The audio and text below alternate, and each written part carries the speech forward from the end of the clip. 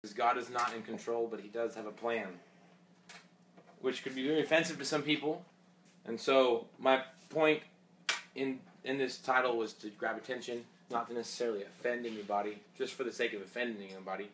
I actually want to teach some spiritual truths here, and I actually want people to understand some real concepts. My heart is not to be in division. My heart really is to help us grow. And we have some bad thinking that causes us, as a Christian community, as a body of Christ, to be extremely passive. And that is the statement that God is in control. When we say God is in control, that basically means I don't have to worry about nothing. I don't have to do anything. It's an extreme way of saying I'm exempt from holding any responsibility. All right. So if we don't take this phrase very seriously, it can destroy us. It's already starting to destroy us. Christians, they don't even want to go vote anymore because God's in control. They don't want to do things. They don't want to go preach the gospel because God is in control. So there's certain things that this phrase, this cliche, it's a song. God is in control. And that can sometimes uplift people, in their lives when they're going through hard times. The truth is that this teaching becomes to the point where it actually teaches passivity. It's kind of like when people say, preach the gospel always, and if you have to, use words. Well, listen, the scripture is very clear that salvation, that faith only comes by hearing.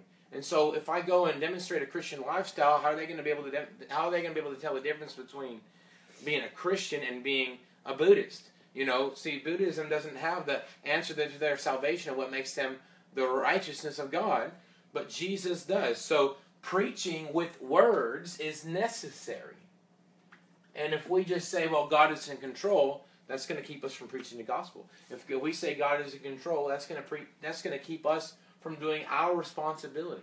So I'm going to read a couple scriptures here. 1 John 5:19 says, "We know that we are children of God, and that the whole world is under the control of the evil one."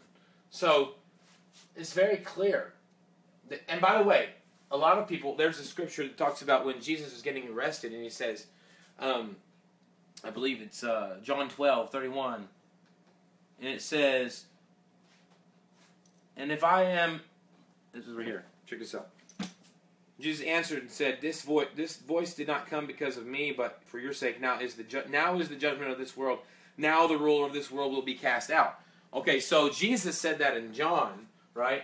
And that was before he died. And he was talking about how the evil one would be cast out. Okay, well, the problem with this, thinking that like the devil is absolutely non-existent, or that the devil, his teeth has been torn out and things like that. The problem with that thinking is that all throughout the rest of the New Testament, 1 John is talking to the church after Jesus died and rose again. And he's going to send it to the Father. So 1 John 5:19 is saying that the world right now, after the resurrected Jesus has ascended into heaven, right now, that the world is under the control of the evil one.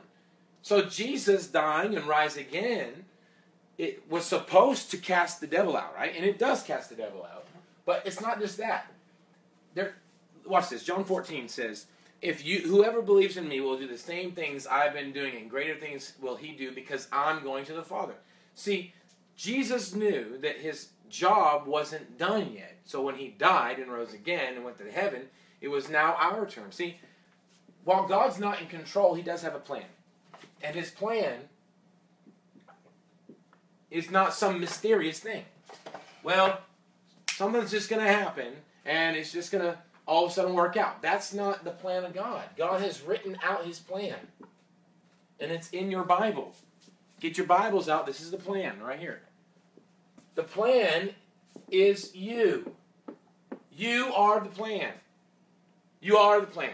Like if God was really in control of everything, and if I'm a man and I come up to you and I'll shoot you in the face, God's not in control of me. I use this example all the time. God is not in control of me. If I come up there and I go rape somebody, God is not in control. The evil one is in control. You see? Another translation says that the control is being swayed. Look, if there was absolute control, you wouldn't be able to be swayed. If there was absolute control, you would not be able to be swayed. Your heart couldn't be hardened.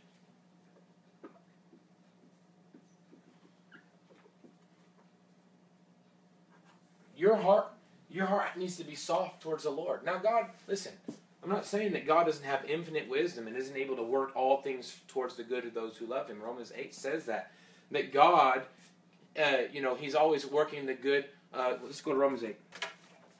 Where's my other Bible, man? I'll just read this one. Let's go. Romans 8. And we know that all things work together for the good to those who love God. So, and look at that. Listen, to understand God's plans, you have to understand covenant. You have to understand covenant. God doesn't work on the behalf of anybody who's not in covenant with Him. Okay? It says, now this is the weird thing. You know, the Bible says, don't love the world, right? And then the Bible says that for God so loved the world, right? It's so funny. It's Jesus, man. Jesus is the answer to that paradox. Don't love the world, but love the world, okay? Look, you love the world because you love people and you want them to come to a saving knowledge of Jesus so they'll become in right standing with God, so they'll be forgiven of their sin and receive mercy. But you don't love the world because the world is under the control of the evil one.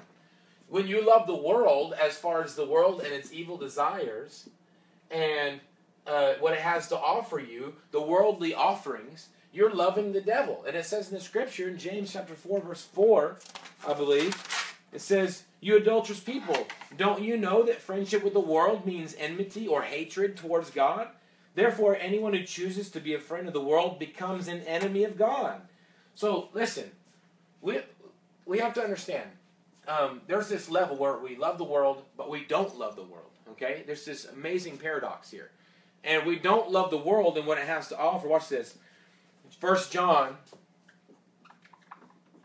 chapter 2, verse 15 through 17 says, do not love this world, nor the things in it, nor the things it offers you. For when you love the world, you do not have the love of the Father in you.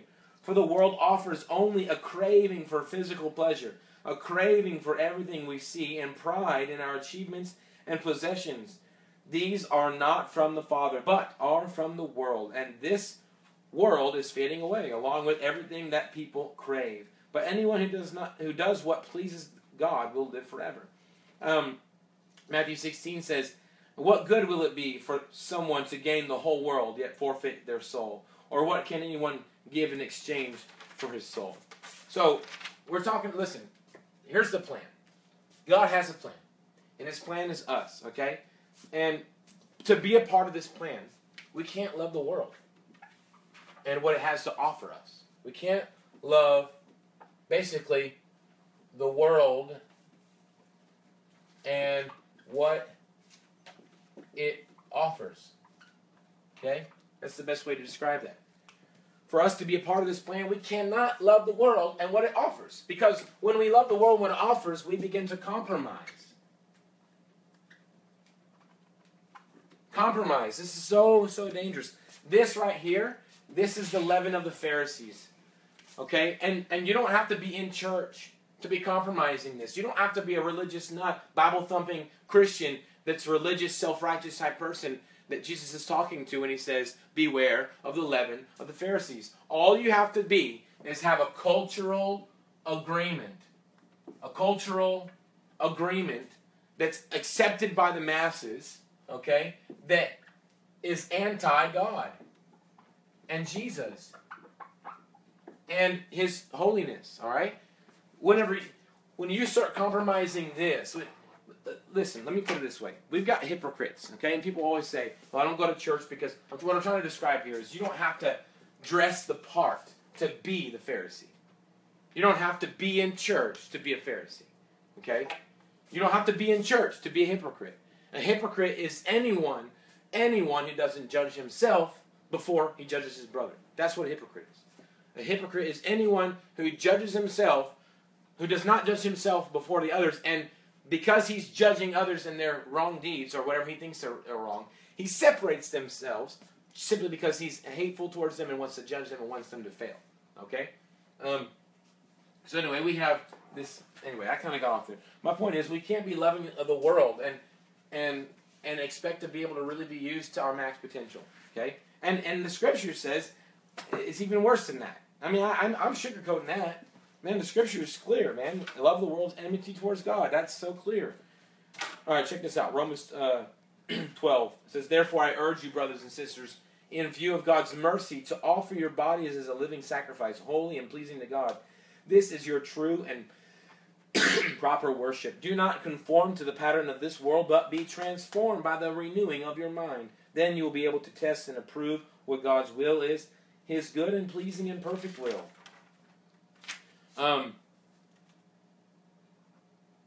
We have to remember, the whole reason I even started this study was I was actually not wanting to talk about who was in control. I was actually wanting to talk about where do we belong? You know, I felt like the Lord showed me this word this morning.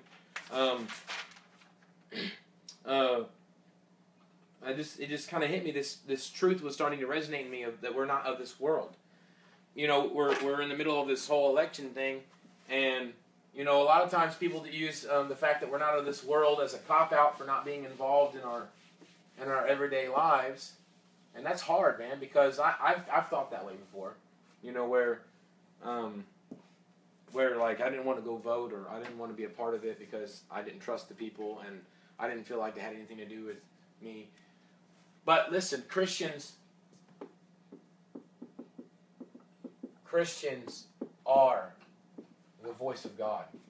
Now, whether or not you represent Him well or not, that's between you and God. That's where God's sovereignty comes in. See, God's sovereignty doesn't mean that He controls everything. God's sovereignty just means everybody's going to have to answer Him one day. Ultimately, everyone will answer God one day. That is the sovereignty of God. That's how His will be accomplished, because, see, God is a just God. God cares about justice. He cares about justice. He has a system He set up. We broke it. We will pay. Jesus paid it for us. And if we'll receive His gift, we're exempt from that judgment. But if not, then everyone else will burn. And that's just the truth. Everything else, all the wheat in the chaff is going to burn. And those who are made righteous will not burn. They'll burn, but they won't be burning and being consumed. You know, because they're holy. Listen, we're already messed up. You know, people get upset with me. They say, well, man, are you telling me that if I don't accept Jesus as my Lord and Savior that I'm going to hell? No, you're already going to hell. Jesus is your lifeline. It's like being on a Titanic, watching people in the water freezing to death and drowning and throwing out a life vest and them saying, are you telling me that if I don't grab this life vest that I'm going to die? No, I think you're just an idiot now. Because you're not aware of your surroundings.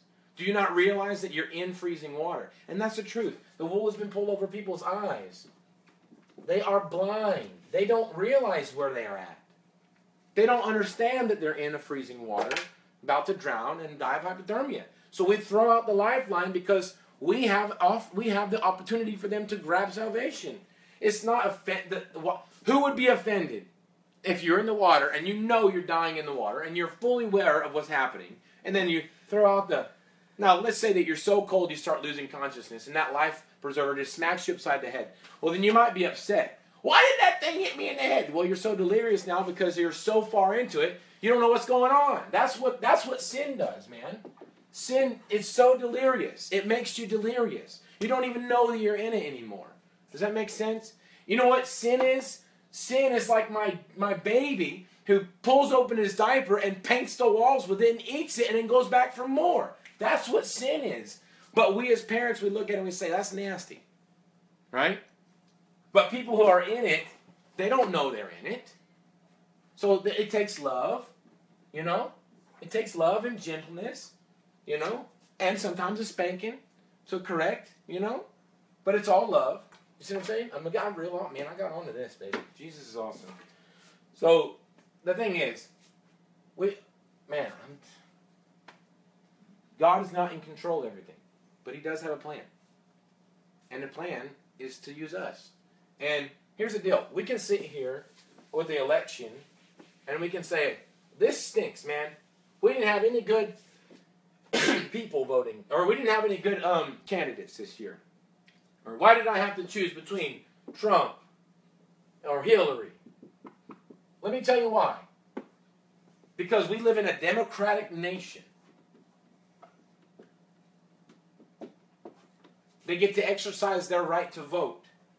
And they vote what's in their heart. So that's why we got stuck with these two possibilities. Because of what's in people's hearts. You want to know how to fix this?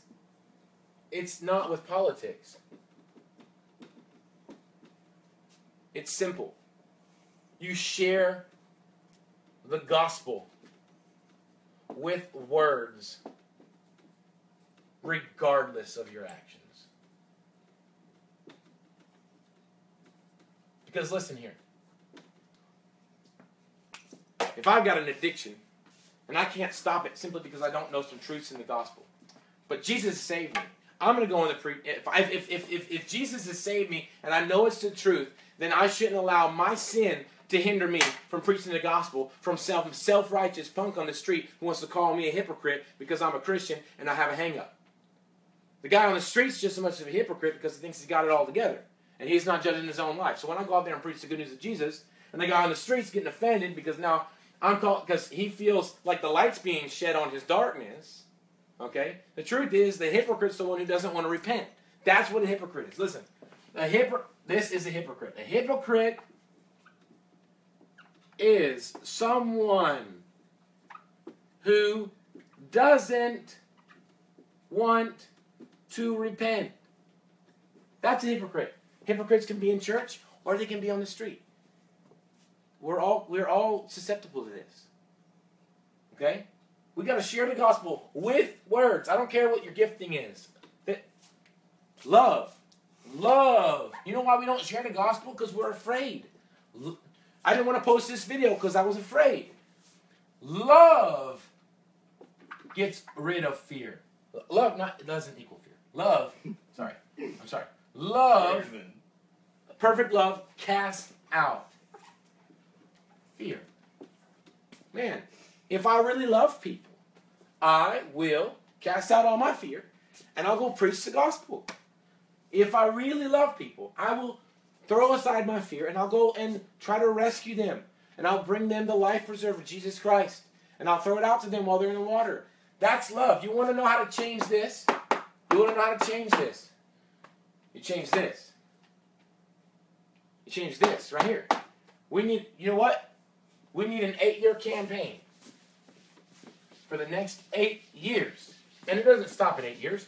I'm saying every time we have an election, we need another 8-year long campaign where we go preach the gospel. We go propagandize. What is it called when they go on platforms and speak? Campaign. That's what it is. Campaign. We're going to go campaigning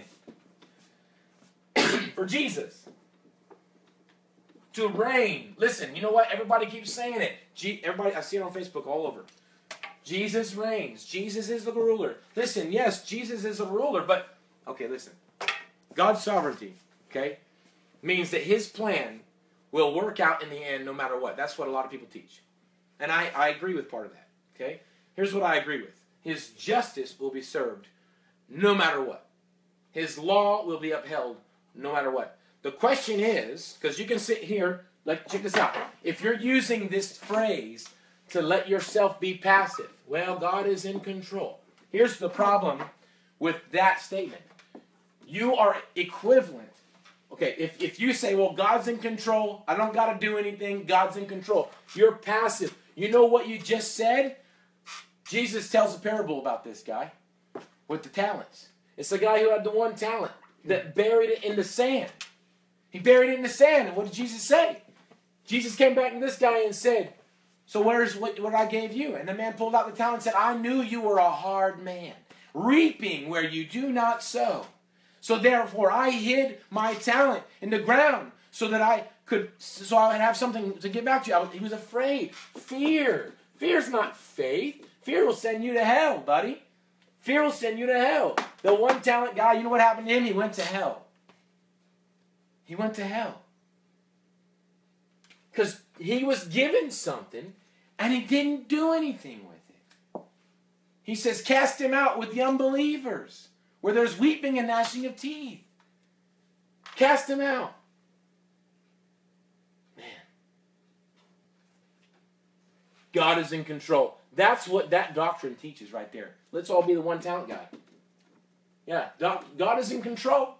Let's all be the 1 talent guy. We don't do nothing because Jack Diddley Squat, because God is, we'll just be passive and do nothing. That's not our calling. What's up, buddy? Is there like a specific scripture that the statement God is in control comes from? There's all kinds of scriptures in the Old Testament and stuff. Talks about if it be thy will and things like that.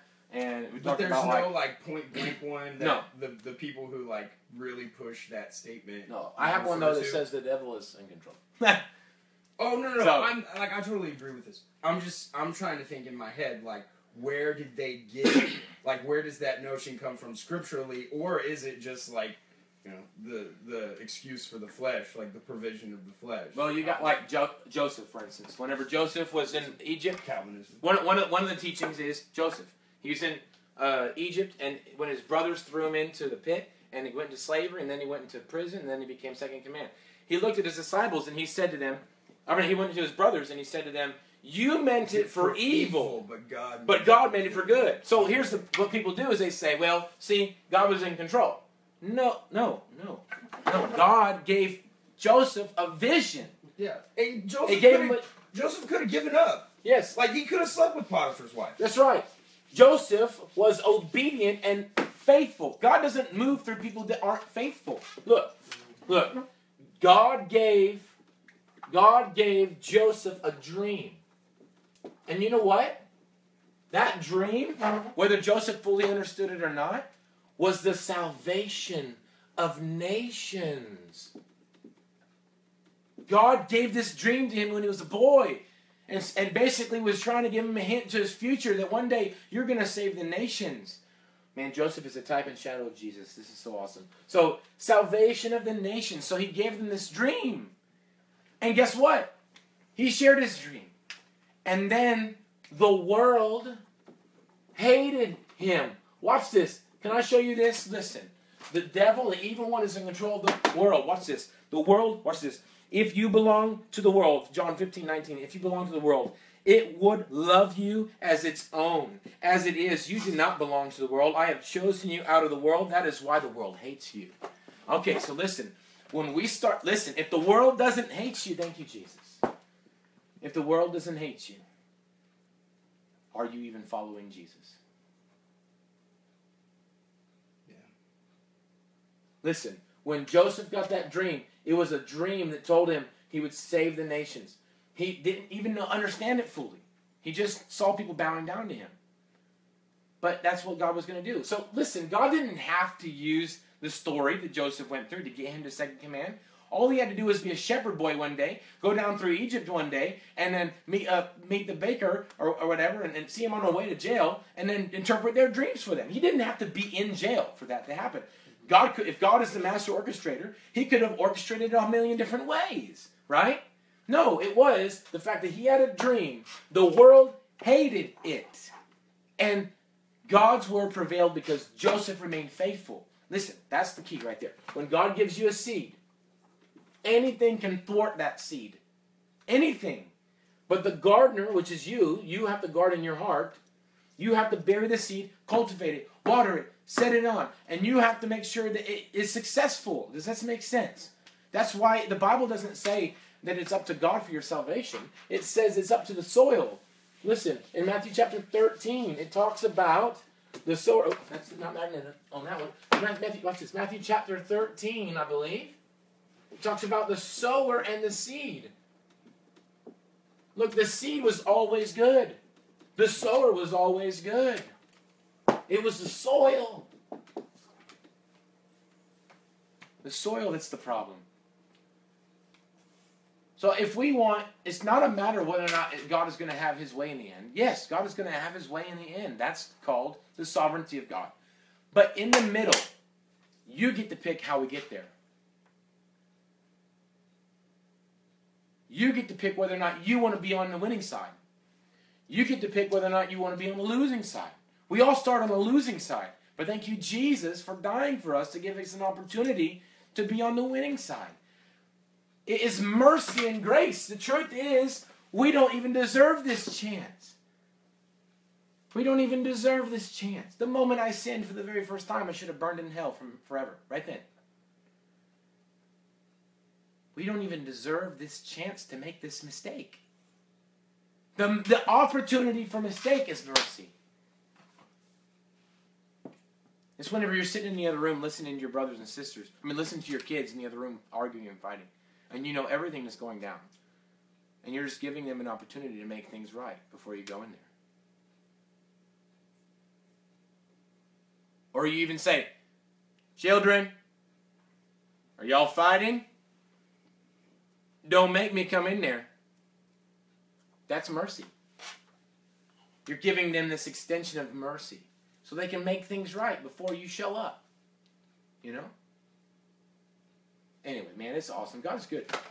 John 17, I have given them your word, and the world has hated them, for they are not of the world anymore than I am of the world. My prayer is not that you take them out of the world, but that you protect them from the evil one, that they are not of the world even as I am not of the world.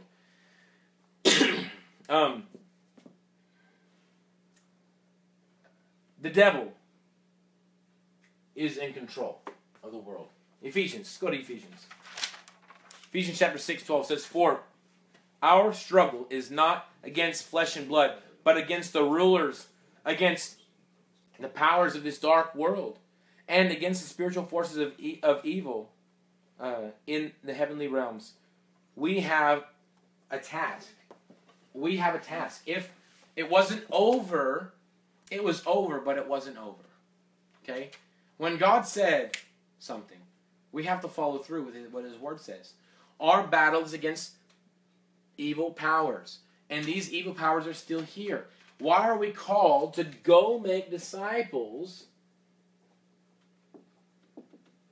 Look, this is our task, man. This is the advancing of the kingdom of God. Our job. We are not doing this. We are getting spiritually obese. We go into the church. I don't know how to spell this. I'm just spelling obese. O-B-E-S-E. Okay. Spiritually obese. We go in church. We eat the word. We get spiritually fat. And the pew sinks beneath us. And we go nowhere. We never burn off the word that we have. Man, anyway. You know why Christians aren't healthy? First of all, they have malnutrition. They don't get in the word enough. No output. There's no exercise. That's the two things. Listen, your diet is number one.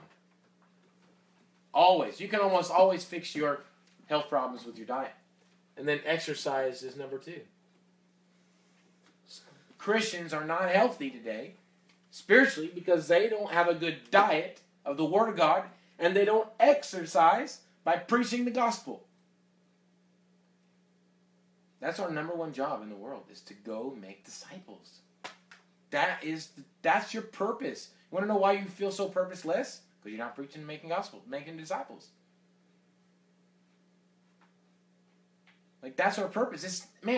You're talking about the puzzle piece of your life. The thing that makes you fit. We're talking about the thing that makes you ring. You make disciples, and we make disciples with our words and our actions. Both together. Our nation's in trouble because Christians are spiritually unfit. And we want to blame Obama. Like it's his fault. We put him there. We want to blame Bush. It's our fault. We put him there. We want to blame Trump. It's our fault. We put him there. We want to blame Hillary. It's our fault. We put him there. Listen, man. We need to stop being so concerned about who's in the Oval Office, and we need to be more concerned about who's in the office of everyone's heart. We have to have a spiritual campaign.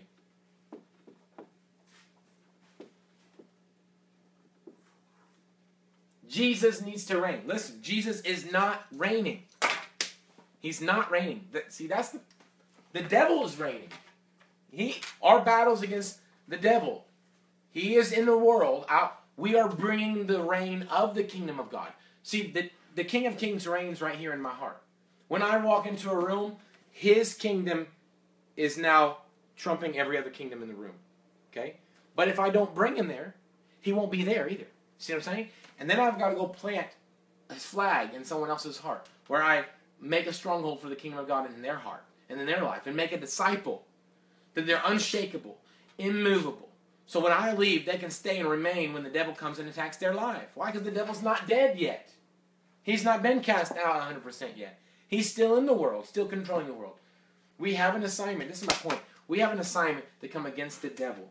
God is not in control, but he does have a plan to get control back.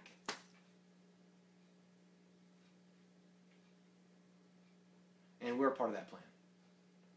He wants to reign and rule in our hearts. And if we'll go and teach other people what it means for God to reign and rule in their hearts, then God will be in control. God will have his law in our hearts, and we'll be obedient to it. If the Holy Spirit is truly reigning in our hearts. And we're teaching true teachings, not just what makes us feel good. You know? Come on, this is awesome.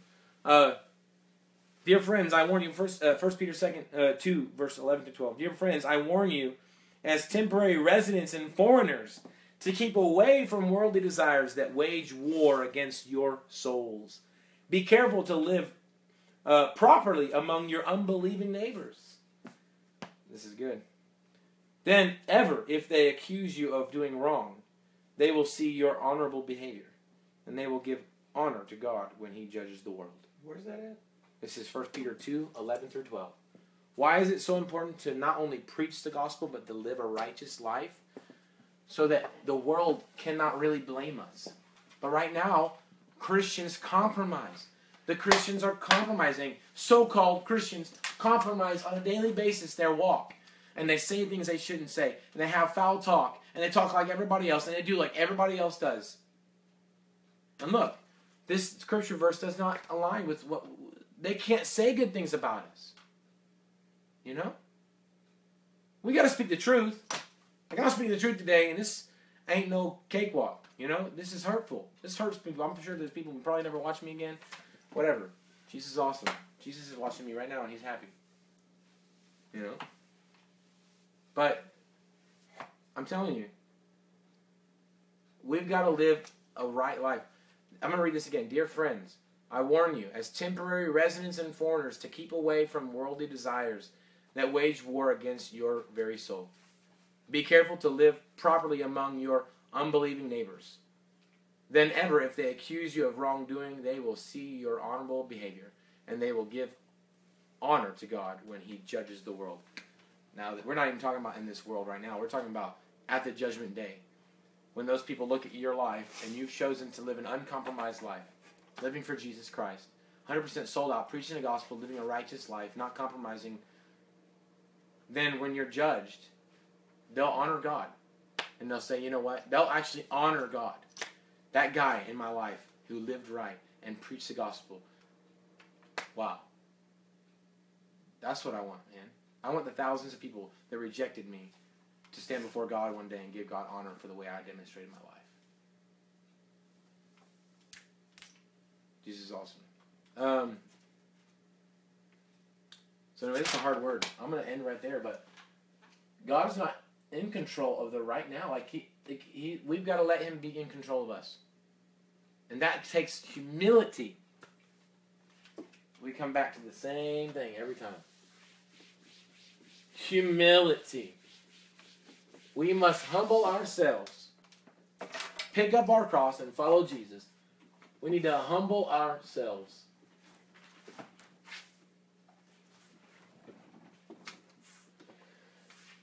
Humble ourselves. And when we humble ourselves, he will exalt us. And the scripture actually says that the meek will inherit the earth. Did you know that God doesn't even... He wants to reign in your heart and wants you to reign the world?